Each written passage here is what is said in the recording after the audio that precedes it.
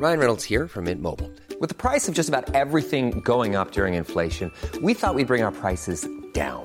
So to help us, we brought in a reverse auctioneer, which is apparently a thing. Mint Mobile Unlimited Premium Wireless. How to get 30, 30, bit to get 30, bit to get 20, 20, 20, bit to get 20, 20, bit to get 15, 15, 15, 15, just $15 a month? Sold! Give it a try at mintmobile.com/switch.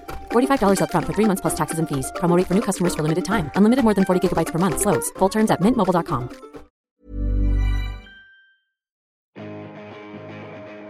You're listening to the Curator Podcast, Season 2, Episode 28. An interview with Tom May from the Menzingers. And just a little warning, the room that we recorded this in was pretty echoey.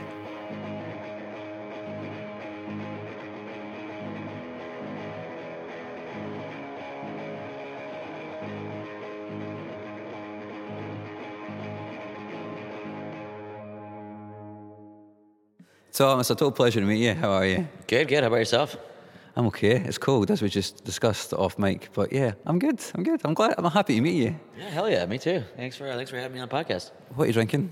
This is like some kind of coffee. I don't know if it is an Americano or if it's just a really long and not so strong espresso or a really tiny drip coffee. Can't really quite figure it out, but it's a little machine. You push the button and it just kind of comes out. Is it doing the job? It's doing the job. We'll see. We'll see by the end of this, but yeah. So you're here in Glasgow, and every single time you come to Glasgow, you always play a bigger show.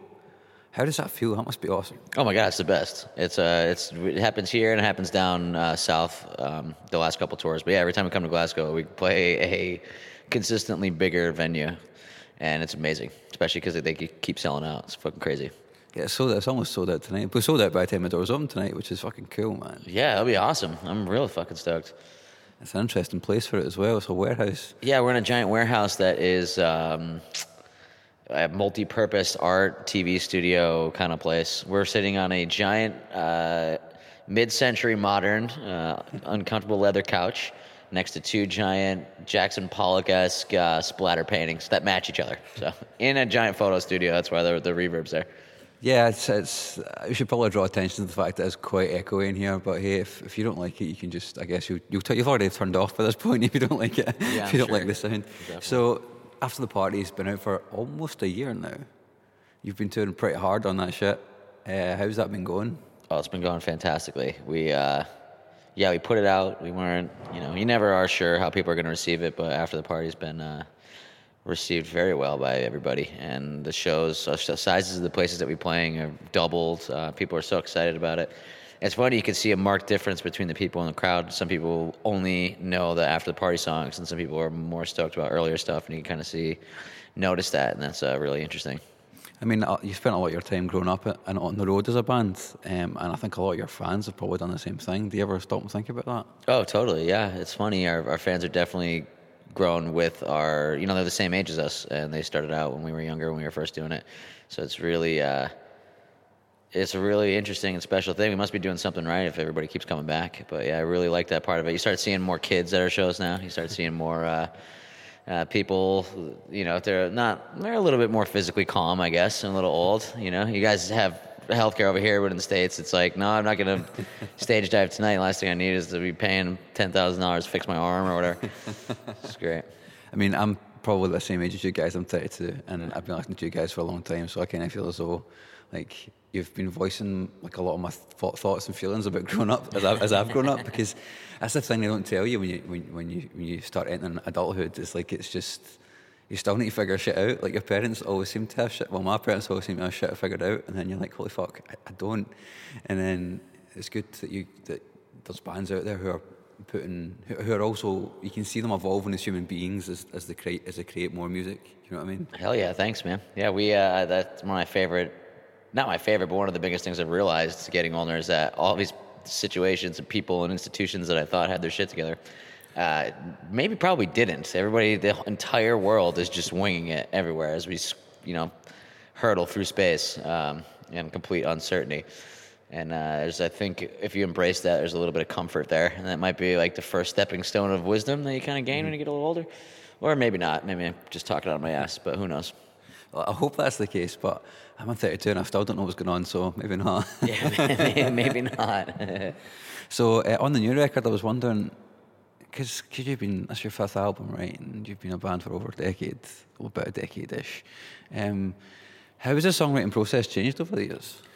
When we first started, I think the songwriting process was a bit more volatile, chaotic, and just kind of raw. We would just kind of throw everything against the wall and see what would fit. We'd be in a basement with microphones that didn't really work, and we'd all be playing something different and didn't realize it, and we'd all just bang it together, and then when we got to the studio, it'd be like, oh, well, turns out that doesn't work, you know, that kind of thing. And as we've gotten older, the songwriting process has become more self-aware and calculated. Not necessarily self-aware in what we're singing about, but just kind of aware in the direction that you want to go in and the process that you take it to.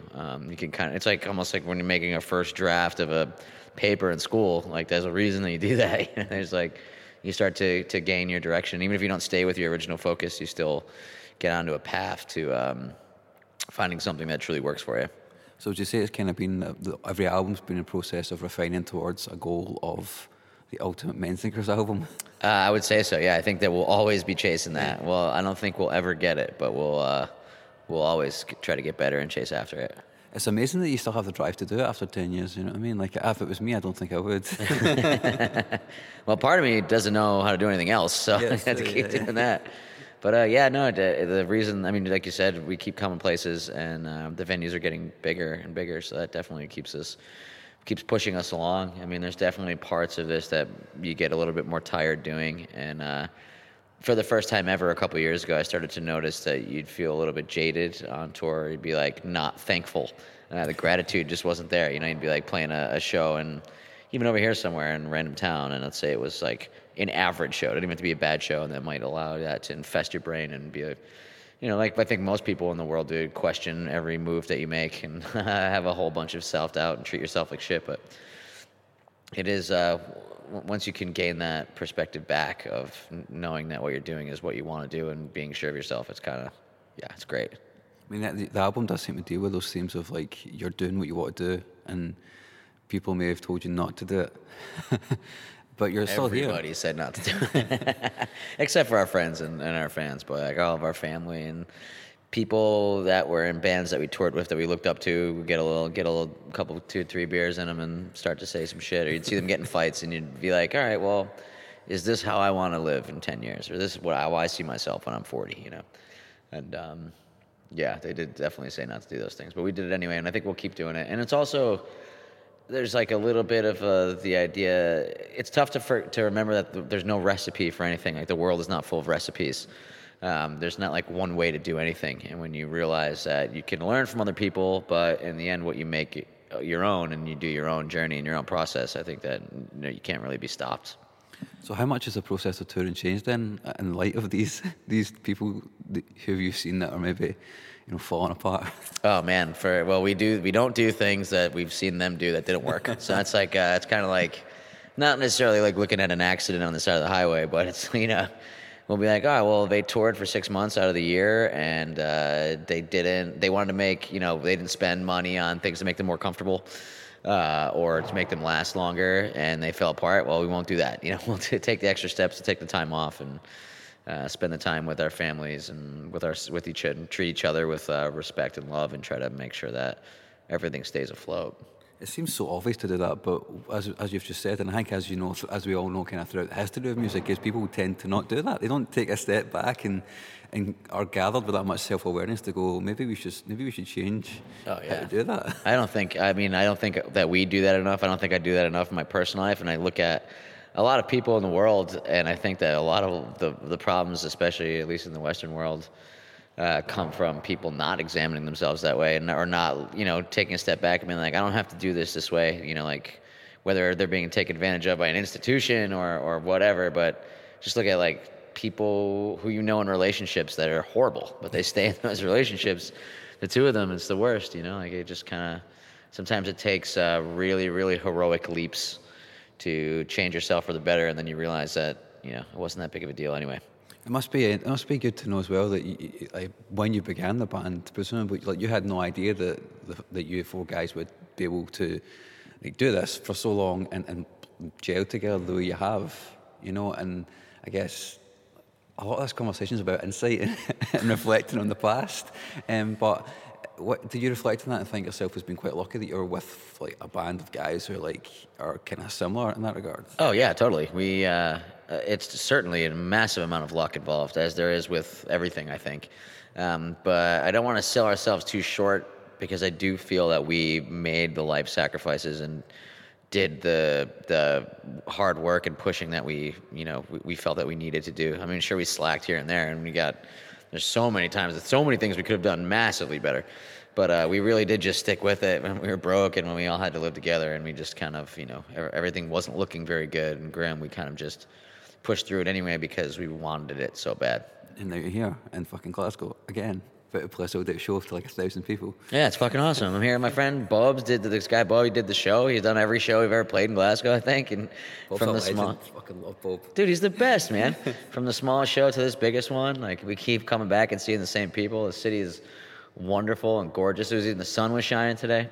Yeah, it's absolutely fantastic. I guess it makes you thankful that you've done all the pushing. Yeah, yes, it does. And it's definitely difficult to remember that sometimes, but. And who knows? Maybe it was all luck, and I'm just talking out my asshole. I'll accept that, but still, yeah, I'm definitely thankful for it. You guys have definitely worked hard. Like I said, I've been following you guys for years, and to see you guys keep doing stuff is a lot of bands kind of don't, because it's hard. It's really hard to balance the life and the music together, you know. Like, extremely, yeah. It's extremely hard. And we've been fortunate enough to not have anything, too catastrophic happen to us. Like, everybody's healthy. Families, for the most part, are pretty, on a good keel. We're very fortunate in that. It's funny, I think like the oldest way of people saying cheers is like, or in other languages I've found when we travel, is always to health. And you kind of forget that there's so much of the health that's like completely out of control. And you start to realize that the older that you get as well. You're looking pretty healthy at the moment, man. All right, thanks, man.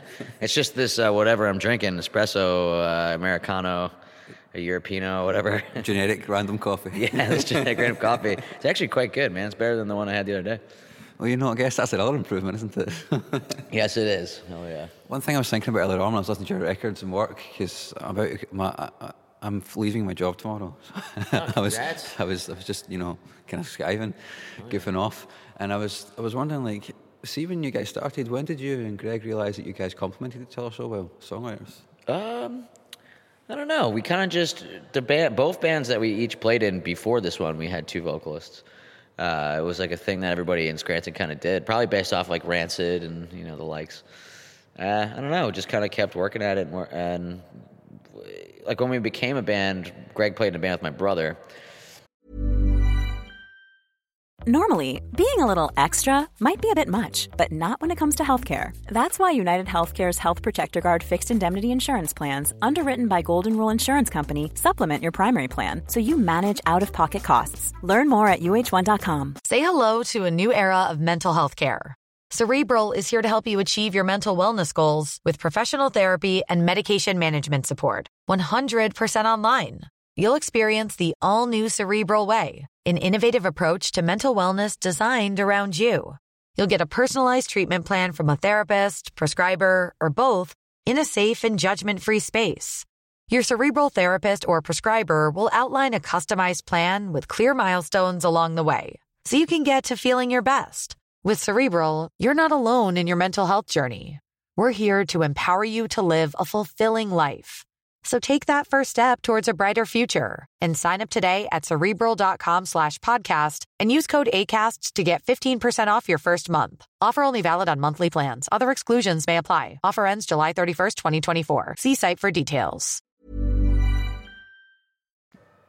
We kind of just sniped him and took him, and then we just kind of I don't know if we kind of discovered it so much as we forced it. Okay, yeah. Yeah. It's worked out for the past 10 years. So. Oh, yeah, it's going great. It's working out really well. I couldn't ask for anything else.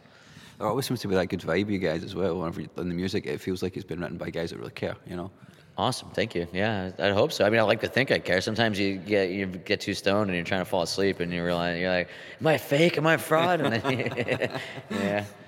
I hope everybody, has those thoughts. I don't feel so alone in it, but yeah. I definitely have those thoughts. You're All not right, wrong. good. Made me feel better already. There we go. I'm starting a new job next week, and I get those thoughts like on a minute-to-minute basis. Yeah, I'm sure. Although it's these big life changes that are, they're the ones that make the difference. The one you'll be talking about in a couple of years. Oh, I fucking hope so, man. Yeah. Well, it's either going to be like, yeah, that was the great time when I did that, or, oh my God, for fuck's sake, you remember when I did that? That's so stupid. What the fuck was I thinking? Why? Oh my God. And in the end, it's never going to be that bad, so. Yeah, that's the thing. It never is that bad. You always make a big deal out of it in your head, and nothing's ever really that bad in the end. It always comes out in the okay, usually. Yeah, barring some type of like horrible Disease. events, or disease or something, or circumstances, it's gonna be all right.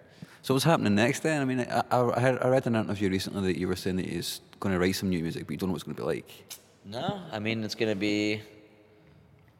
So far what we've been working on is already, I think, in a more open direction than we did in our last record. So I'm not going to say the songs are better yet. They're all in their infancy. But I think that we have an open mind when it comes to the creative process that we hadn't had before.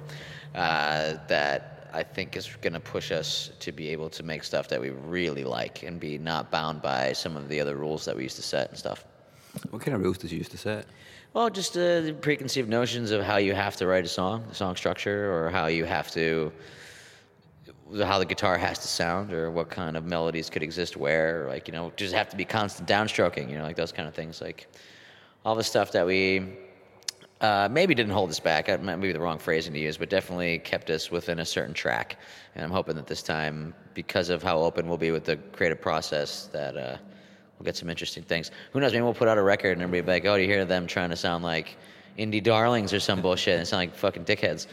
But I mean, it's gonna be punk. But yeah, we'll see. We'll see where it goes. I'm excited. Speaking of songwriting, did Will Yip have a really big influence on the new album? What's that? Did Will Yip have a big influence in writing the new record? He definitely did. Yeah, we came in writing with the song. A lot of times when we used to go to the studio, we would write the songs, demo them, and then we would go into the studio and we would basically re-record those demos with somebody who had a better ear and a better handle on the equipment than us. I mean, there's definitely parts and like confidences and stuff that came from all of those other people that we recorded with. I would never say that any of them didn't do us justice. They're incredible. Matt and Will and Jesse, and amazing producers. But when we went in with Will, we went in with a little bit more of an open idea, and we spent several days playing with the song structures and even adding parts. And Will would be like, "Hey, why don't we stop here?" Then we would gather together and be, "Okay, well, what's this song missing? Can we add something here?" And then we'd go into the room and bang it out. And just doing that was a new aspect of the recording process that we had not done before. So it was like he was very influential in that part of allowing us. He's kind of like a mirror, He would be able to allow us to see what we were doing and what we wanted to get, and also help us color it. It's cool. Were you open to that initially when you came in, or was there any reluctance? It was a conscious decision. Okay, yeah, we went up and met with them, and that was kind of the plan that we hatched, and that became a conscious decision. And I think that, and it could be, we'll see. We haven't knocked anything in or who we're going to record with and all that stuff yet.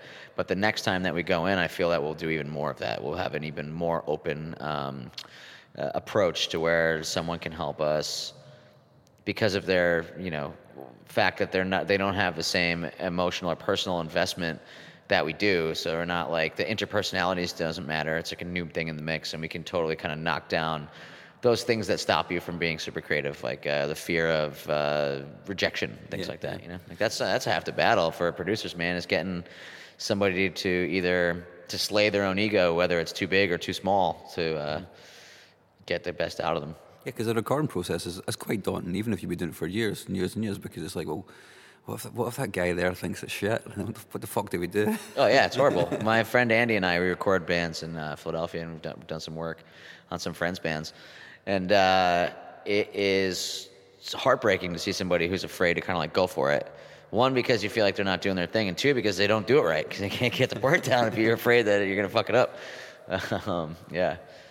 That's a whole like push-pull kind of constant battle with collaborative art, I think.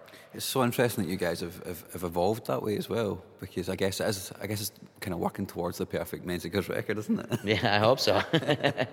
Yeah, I hope so. Do you think you're close to those kind of perfect songs that you guys have written? No, I don't think we could be. I mean, you look at all great artists and things like that. It seems like oftentimes they make their best work in those that confusion at the end of adolescence and the beginning of adulthood, especially in something like punk rock, which is a hyper energetic and you know, fiercely. It still has a bit of that nihilism, and it's fiercely anti-establishment inherently. And you know, those kind of great works seem to happen at that younger, fiery stage. But I don't think that you can get really good at your craft and really good at the way that you do it unless you're paying attention and just trying to become better your whole life. When you began, was it a sense of you wanted to get better at it, or was it just like let's just bang out some 4 chords and let's just have fun? Oh, it's definitely let's bang out some 4 chords, let's have fun. Like that was for sure the approach that we had forever. When did it change? I think it kind of just slowly started to change, especially when even from the beginning, we had some songs that were written beforehand acoustically and worked, and some songs that were just bashed together. So it kind of just like went together always. And still to this day, we might show up to a practice and stuff that we had brought to the table isn't working, so we might just, you know, be having fun and start jamming and riffing on stuff, and then that could grow into a song all on its own. Yeah. It's so cool I've talked to a lot of people on this podcast, and it's a mixture of people like who are in bands, and the band writes a unit, and just people who are like the songwriter, and then they bring it to the band, and then the band fill it out. And it seems like you guys have both approaches. Yeah, we do both for sure. Yeah, there's some of our best songs have been written just like banged out. The 4 of us, like somebody just starts playing a chord, next thing you know, the drum beat comes, and then maybe the first chorus didn't work, and we start fucking with something else, and you know, it's all lost to the end, you know, whatever of time. Nobody can remember exactly how we got to where it landed, but that's how songs started and ended that way. And there's other ones where we brought them in acoustic and they hardly changed at all, you know. So yeah, definitely works both ways. That's really interesting, man. I just love talking about the creative process. I could do it all day, but I'm worried I might get my car towed away or get a parking ticket. So before I finish, Tom, I would like to ask you, is there anything else you want to say? And is there anything else that you want to ask me, perhaps? What's your new job, man? I'm going to be social media manager. Oh, fantastic. That's nice. I'm going to be selling crack online, basically. Oh, that's not bad. You know, I hear there's a high profit margin with that. You can, you know, make good for yourself. It's so un-punk rock, it's fucking unreal, man. To sell crack online? No, it's not on punk rock if you're working, you know, on your own terms. I hope so, man. They're quite a big agency, and I'm working on a contract for a big computing company, a big multinational computing company. So I'm pretty terrified, to be honest, because it's like taking me right out of my comfort zone. And Sure. I'm not entirely sure if it's going to work out for me, if it's going to be something I'm going to enjoy, but you got to try, man. Yeah, man, especially getting taken out of your comfort zone. That's like the place that I think in life where you can truly shine. You know, they say like, the measure of a person can be the amount of uncomfortable conversations you're willing to have. You can take that and expand it out into life and be like, all right, well, how many times did you really put yourself out there? All it takes is like one leap, you know? It's true, man. You're totally right. I never thought of it like that. Yeah, it's true. Fuck. I feel a bit better now, thanks. Good, no problem. I didn't expect that to happen today. Yeah, all right. Fuck yeah. Must be that coffee, man. It's giving you the wisdom. Coffee, the sunlight, that's definitely... No, I think it's these 2 splash art paintings, which I keep making fun of, but I actually quite like, so... Yeah, I wonder if they're for sale. Yeah, right? Probably. Tom, it's been a total pleasure. Thank you very much. Yeah, great, man. Nice to meet you.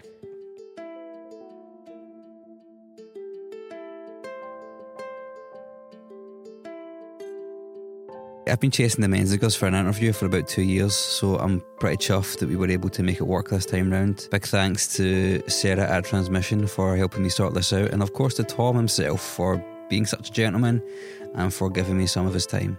They were playing at a really early show, actually, so this interview took place basically as soon as I finished work. So I had to finish work and just race right over there to get it done. And as I said in the interview as well, I could have spoken to him for much longer, but I was really, really worried my car was going to get a ticket because it was not a free parking zone. But, you know, I apologise for this episode being a day late. I literally recorded it on the day it was supposed to go out, so that's why it's about 24 hours late. But hey, man, I'm just doing the best I can here. And you know I hate being late. In fact, I really love punctuality. Lateness really annoys me, so I'm sorry if it annoyed you too. Anyway, thank you very much for listening. I hope you enjoyed this episode. Please take a second to rate and review this podcast on Apple Podcasts, because that would make me feel nice and warm and fuzzy inside. Until next time, bye-bye.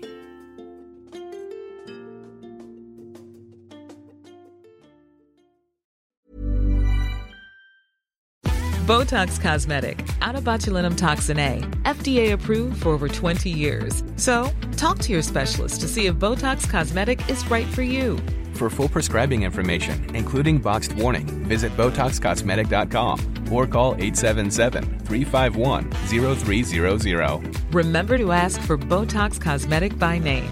To see for yourself and learn more, visit BotoxCosmetic.com. That's BotoxCosmetic.com.